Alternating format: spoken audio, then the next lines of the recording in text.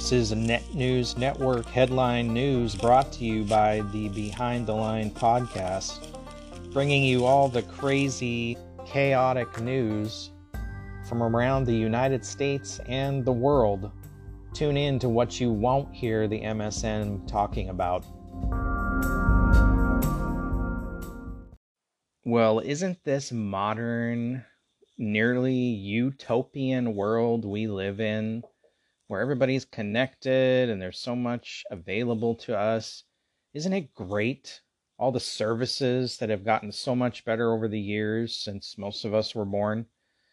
You know, like having reliable electricity all the time and gas and food at the grocery store when you go there.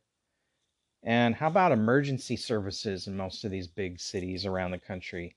You know, the big blue cities that are run by Democrats that care so much about the poor and downtrodden and public safety, and they're so concerned about our guns, and it's going really well, isn't it? I heard a news story last week that it was taking New Orleans Police Department 4 hours to get to emergency calls. 4 hours. Imagine you're in some kind of a fight for your life. You're gonna die. So, and I know here in Seattle, emergency service response times have gone up. Not that much, but in most cases, you're lucky if you get a cop. I mean, if it's something serious, they'll show up, but extended times. And so I started looking through a bunch of news reports from around the country, and not surprisingly, this is happening everywhere. In Seattle, about 2 years ago, I reported a man with a gun, sort of using it to threaten another man, and it took almost 10 minutes for cops to show up. And you may be thinking, well, that's not too bad, but that actually is really bad. And as a former law enforcement officer and firefighter, I can tell you that response times are critical. Those seconds matter. And as far as fire service goes, response times have everything to do with fire department rating and insurance and everything else, and your homeowner's insurance, in fact. So the fact that there's more police stations around the cities and fire stations, because they're always running bonds and whatever else to try to get more money to keep up their services. The fact that there's more of these now and the response times have gotten much worse is a problem. And granted, in law enforcement, a lot of cops are leaving because of the climate, the political climate, but not so with the fire department, although we did lose a lot of firefighters over the COVID vaccine mandates, which were mostly in these big blue cities. And now we're seeing the problem. And the same thing with cops. You know, we lost a lot of cops because of that as well. So this is a story from Denver, Colorado. Denver Police Chief Paul Pazin called the current response times, which have increased more than 5 minutes, he doesn't say how much more, since 2018, unacceptable.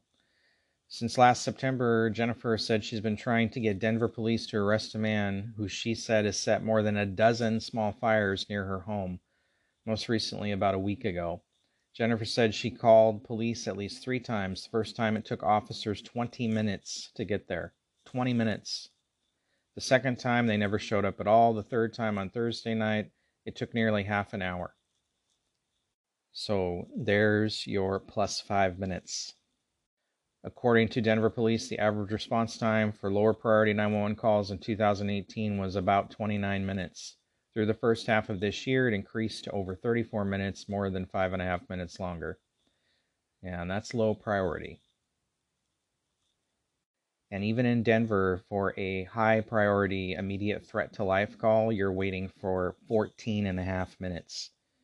14.5 minutes. It's if you've never been in a life and death situation, you don't realize that 14 minutes is a lifetime. Probably the end of your lifetime unless you're ready to defend yourself. So going back to New Orleans, the New Orleans Police Department's average response time is getting worse as the department continues to face a critical manpower shortage. The average is roughly 30 minutes, but if you're in some districts, it's like 40 or 50 minutes, said Police Council President Helena Moreno. Long response times have a direct impact on crime victims waiting for help. On top of that, the City Council is now learning that an increasing number of 911 calls are getting downgraded to non-emergencies, likely making the response times even longer. Now the time could be hours or potentially the next day. According to the City Council's crime analyst Jeff Asher, 95 aggravated rape calls were downgraded this year, along with 74 armed robberies, 252 aggravated assaults, and nearly 1,500 domestic disturbances. I mean, this is unacceptable, right? Now, granted, there are a lot of non-emergency calls that come into these dispatch centers and police departments, but those calls I just described are not non-emergencies, and they should be high priorities, and these police departments are going to have to figure out a way to deal with, non-emergency calls, and they're going to have to be able to sort them out in a reasonable and educated manner. You can't downgrade calls like that. There's plenty of other calls that can be downgraded. El Paso, Texas, same story. The El Paso Police Department is facing a drastic officer shortage, causing even longer response time. EPPD tells CBS 4 they have about 1,000 officers on the force currently, but they need hundreds more to keep up with the growth of El Paso. More like 1,000 more. The citizens of El Paso are paying for Cadillac service, but they're not getting it, and the reason being is we are stretched very thin, EPPD Public Information Officer Robert Gomez said. We probably need at least double what we have, at least 2,000 officers to give the Cadillac service that citizens deserve and are paying for. Recruiting is down, people are not applying as they used to become an officer, and we have to continue the effort. It's only going to get worse if we don't hire to maintain and also to increase. Gomez says he believes, also attributes to the shortage, is the negative light shed on police officers in the last several years. It makes people not want to put on this uniform, Gomez said. So who do we have to blame for that?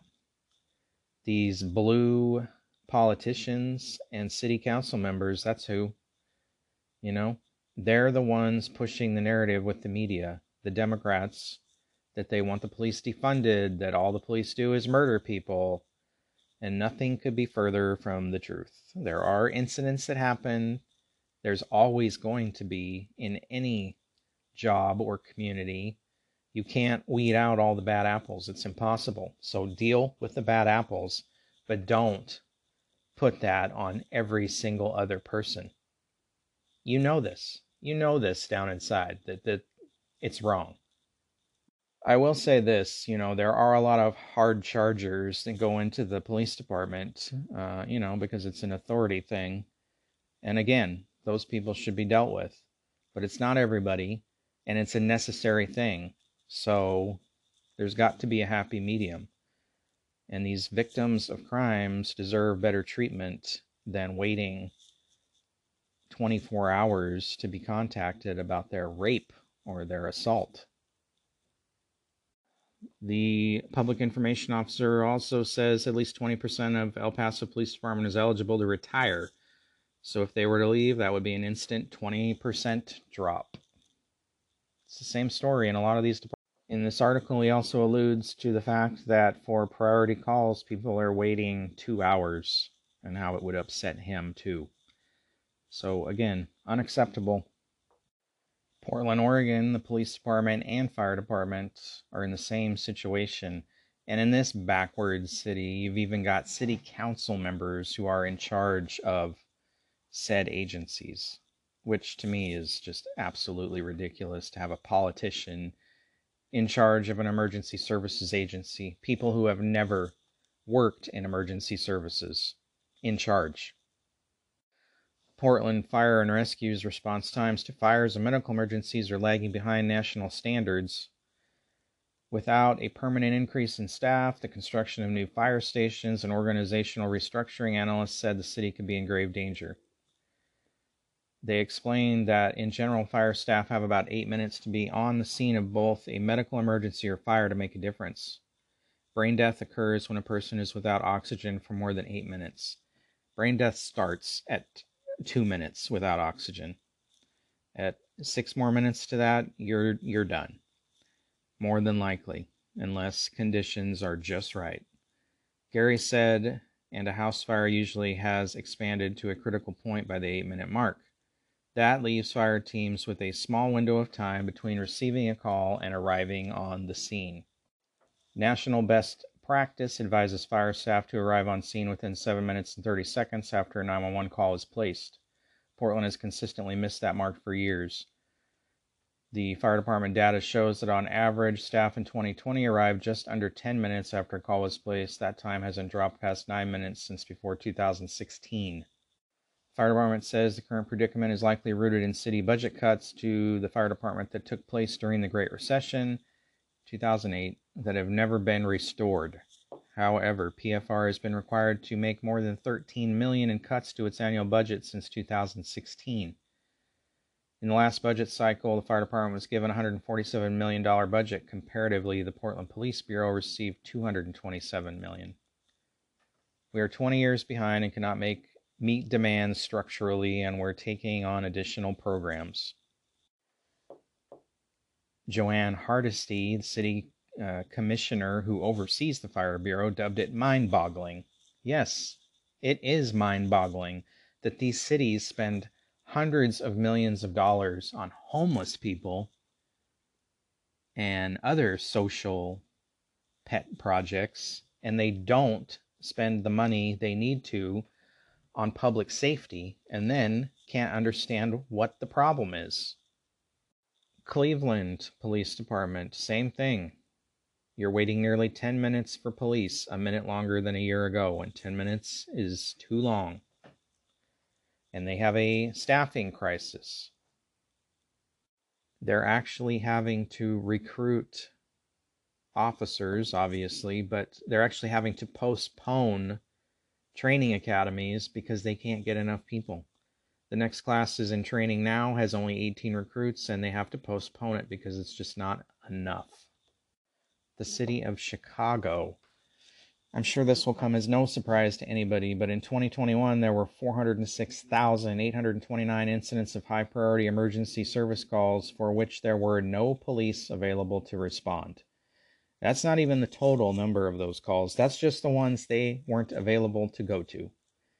That was 52% of the 788,000 high-priority 911 calls dispatched in 2021. The calls involve serious crimes like in-progress assaults or batteries, persons shot or stabbed, robberies, domestic violence, and violations of court protective orders. This is just a sample of the wait times facing people living in Chicago.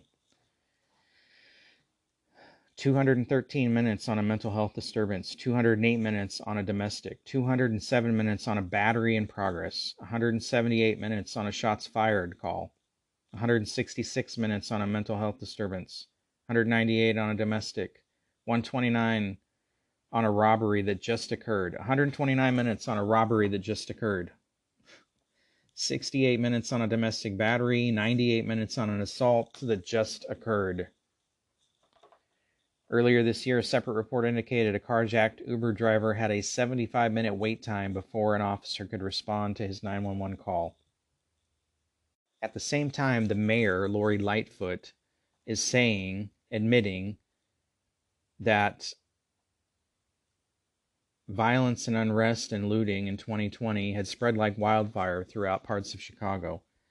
The mayor nonetheless urged Chicagoans not to take matters into their own hands in this concealed carry state. Do not pick up arms and try to be the police. If there's a problem, call 911, she said. We will respond. Seriously?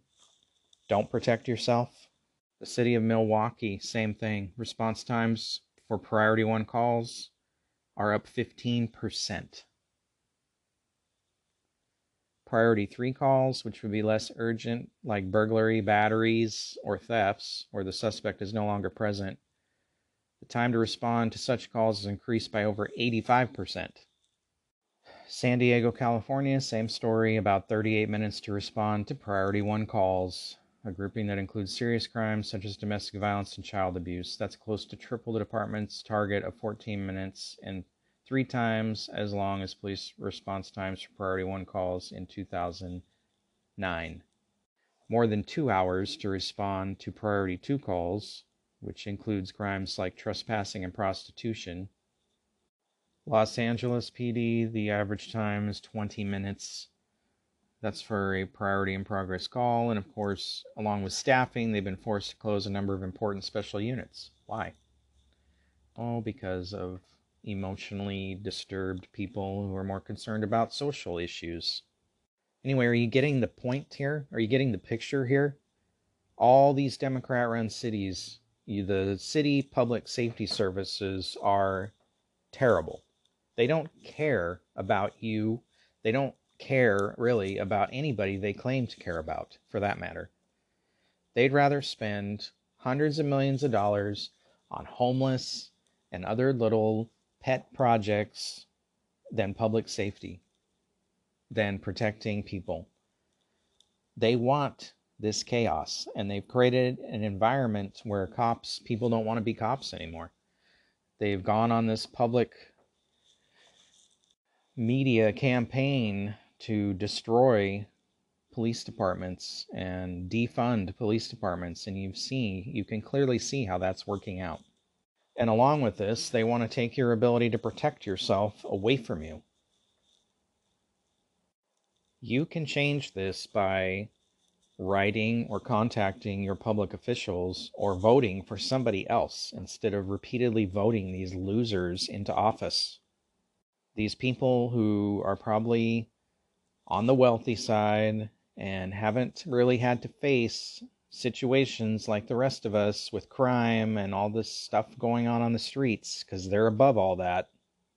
Most of these people who have never held a real job in their entire lives, they've just been some pencil-pushing politician or lawyer sitting behind a desk. And they don't know what the rest of us are going through. And why they are repeatedly voted into office is beyond me. But you're paying for these services. That's what your taxes and property taxes are supposed to go to. So you need to demand accountability from these people. Or vote them out of office. We all see the conditions on the streets of these cities around the country, and it's deplorable. It's unacceptable. This is America. This isn't a third world country. But if you drove around the city streets, you would think it is a third world country. I remember going to Tijuana, Mexico in the 80s with my wife, and she was crying because of the conditions that some of the people were living in outside in tents and the kids on the streets and all this. And you look around now in Seattle where I am, and it is worse than what it looked like, much worse than what it looked like in Tijuana. There's over 40,000 homeless people on the streets of Seattle, and I know it's worse in a lot of these other cities, and they're all Democrat cities. And yet we're paying more taxes, and these city council budgets are bigger than they've ever been, and yet we're still in these deplorable, disgusting conditions. Why aren't they being held accountable? Politicians work for the people. You need to demand accountability. You need to stay on these people until they explain themselves or vote them out. They're literally running our country into the ground. The other piece to this puzzle with emergency services is all the liberal prosecutors, judges, parole boards that seem to get into these positions of power in blue cities, where they refuse to prosecute, they refuse to incarcerate or keep people incarcerated, and these criminals end up getting turned back on the streets. A recent example of this would be the mass shooting that occurred in Memphis, Tennessee, by a 19-year-old black man who ran around the city randomly shooting people, ended up killing 4 people. This guy served 11 months of a 3-year sentence for aggravated attempted first-degree murder. And so they already knew this guy was dangerous, and yet he only gets 11 months. They put him back on the streets, and this is what happens. You see story and over story like this from these blue cities where you've got criminals who have committed numerous crimes that just keep getting let back out. It's happening in Seattle with frequency. You've got felons with 30 and 40 arrests, and these judges just keep letting them out on the streets. No bail, no nothing.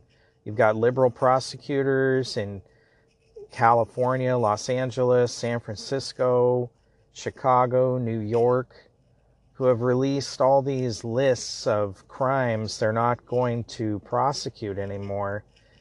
And many of them are violent crimes.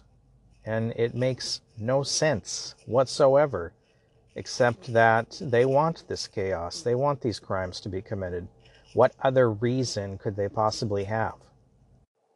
Now, one extremely disturbing story is out of Illinois, big surprise, where legislators passed a law that is going to make a whole slew of some violent crimes non-arrestable offenses, or non-bookable offenses, I should say. Police can arrest these people, but they will not be booked.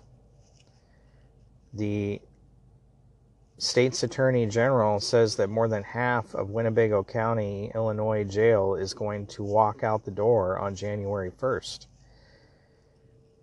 2023, because it is estimated that more than half of the inmates at that jail will also walk out the door.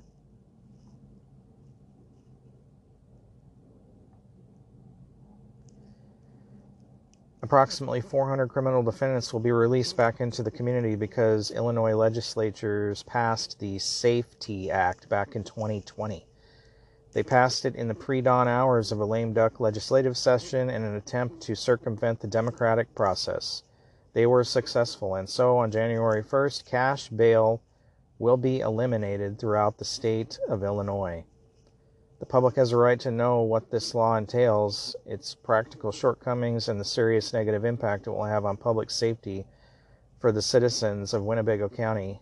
And it's all of Illinois, not just this one county.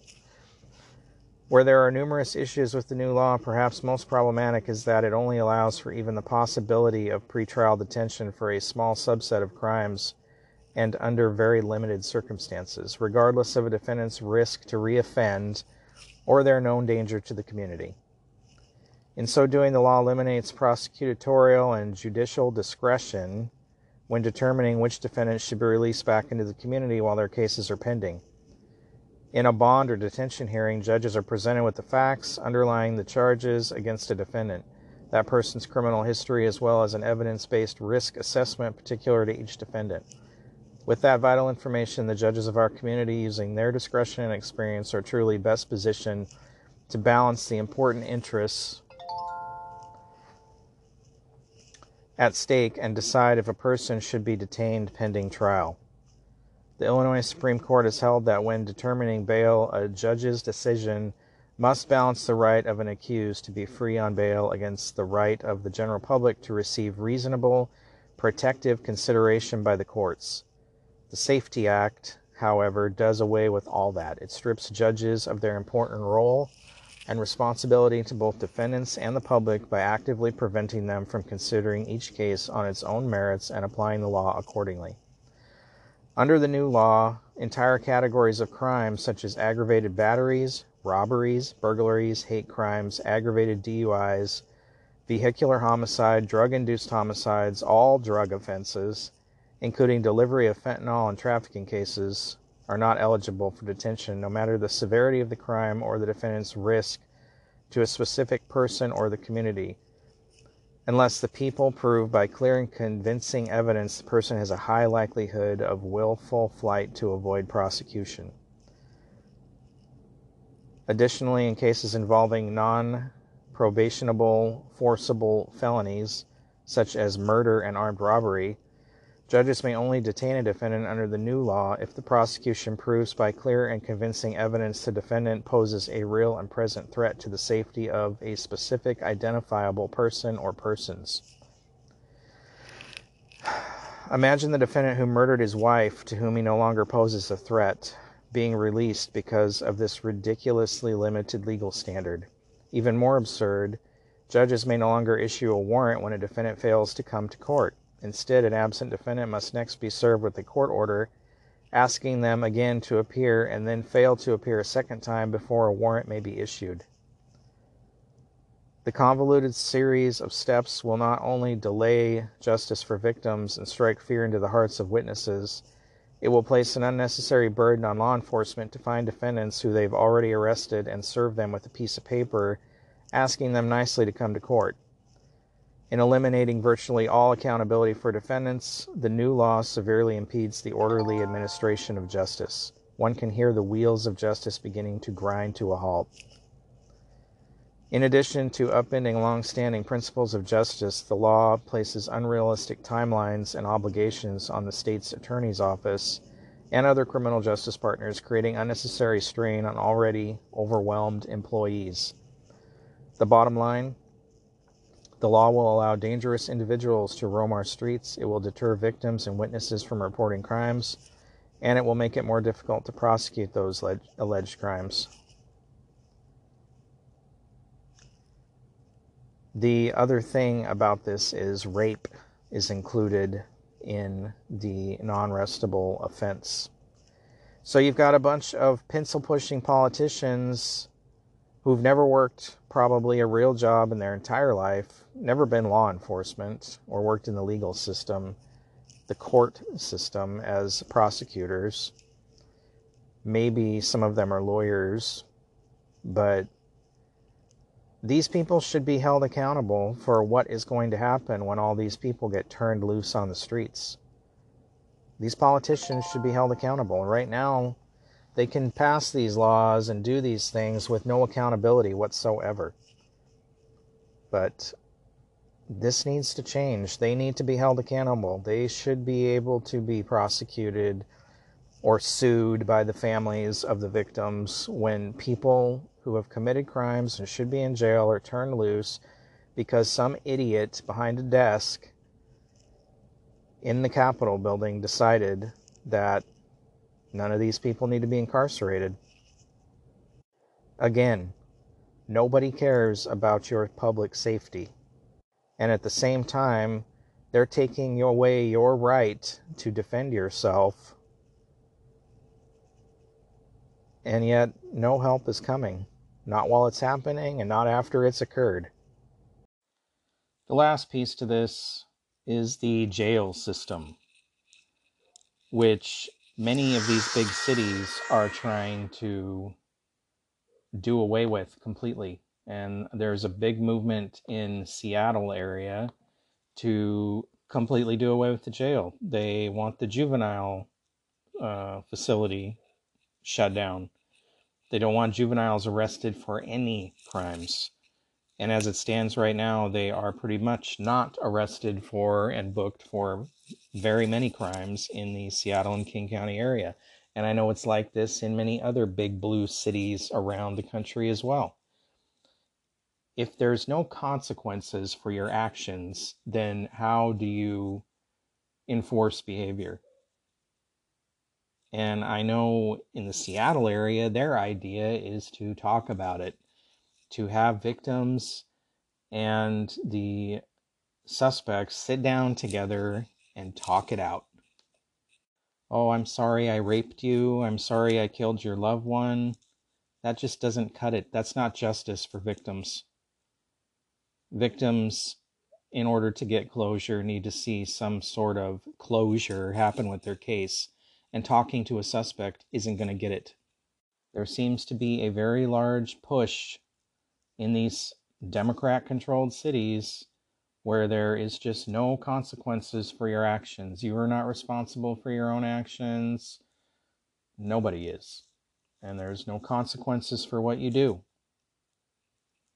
People are allowed to shoplift and steal, and the store owners and staff can do nothing about it but watch while people walk out the door and leave. Cops can't arrest them for it. That's somebody paid for that business. You can't just have the idea that it was some giant corporation behind every business, because it's not that way. And even franchise businesses of corporations are owned by somebody local who put their money and their effort and time into that business. And we're just letting, the criminals do as they want. No consequences. Not that the cops in most of these towns would have time to respond to those calls anyway, though, as I've already said. So what's going to come of all this? Good question. Who knows? Do I think that these cities are going to be able to find more recruits? No, not anytime soon. Not until the political climate against police changes. Do I think these cities are going to give police departments the money they need to staff up and handle things the way they need to? Nope. They've got all their pet projects, which is mostly around the homeless industrial complex in these cities. There is a lot of money being made on homeless people, and very little of it going to them. Fire departments are in the same sort of boat, and a lot of them will run their own voter initiatives to try to get money. But in this climate, with inflation the way it is, good luck getting voters to vote for that, even though everybody knows they need the fire department. My personal opinion about it is, at some point, I think that the crime in these cities is going to get so bad that you are going to have, and it'll depend on who's in power federally, but I believe that at some point you're going to have a federalized police force come into these cities, because these cities are not capable of handling it themselves, whether it's the money, the manpower, whatever. And a federalized police force, much like the military, will come into these cities and handle it. And they'll, it'll be their savior moment where they come in and save the day and restore peace and order, and everybody will, as they seem to do in these cities, just go along with it. There's a reason the DHS bought millions and millions of rounds of ammunition a while back. It's, and these COVID camps that were built around some cities. We have one near where I live, actually, that were never used. Maybe they're not COVID camps at all. Maybe they'll be used to incarcerate all these criminals that the federal police force will sweep in and pick up in order to save the day, restore peace and order, and regain the public's trust at large. I really thought when the George Floyd protests were going on that may be the catalyst for it, and you did see federal police in a lot of these big cities where there was riots, but didn't really spread out as much as I think, as I thought it would across the rest of the country. It just was pretty much in these big cities where the problems were. So they're going to need a whole lot more chaos to achieve that. And even if that's not what happens, it's control from chaos. That's their own playbook. That is the liberal playbook. That is the communist playbook. From chaos comes control. So that is what they're aiming for, and that's what we're getting, and it's going to get a whole lot worse. And you see everything else going on, so we're just headed down that road, and I hope that you are prepared for whatever is coming.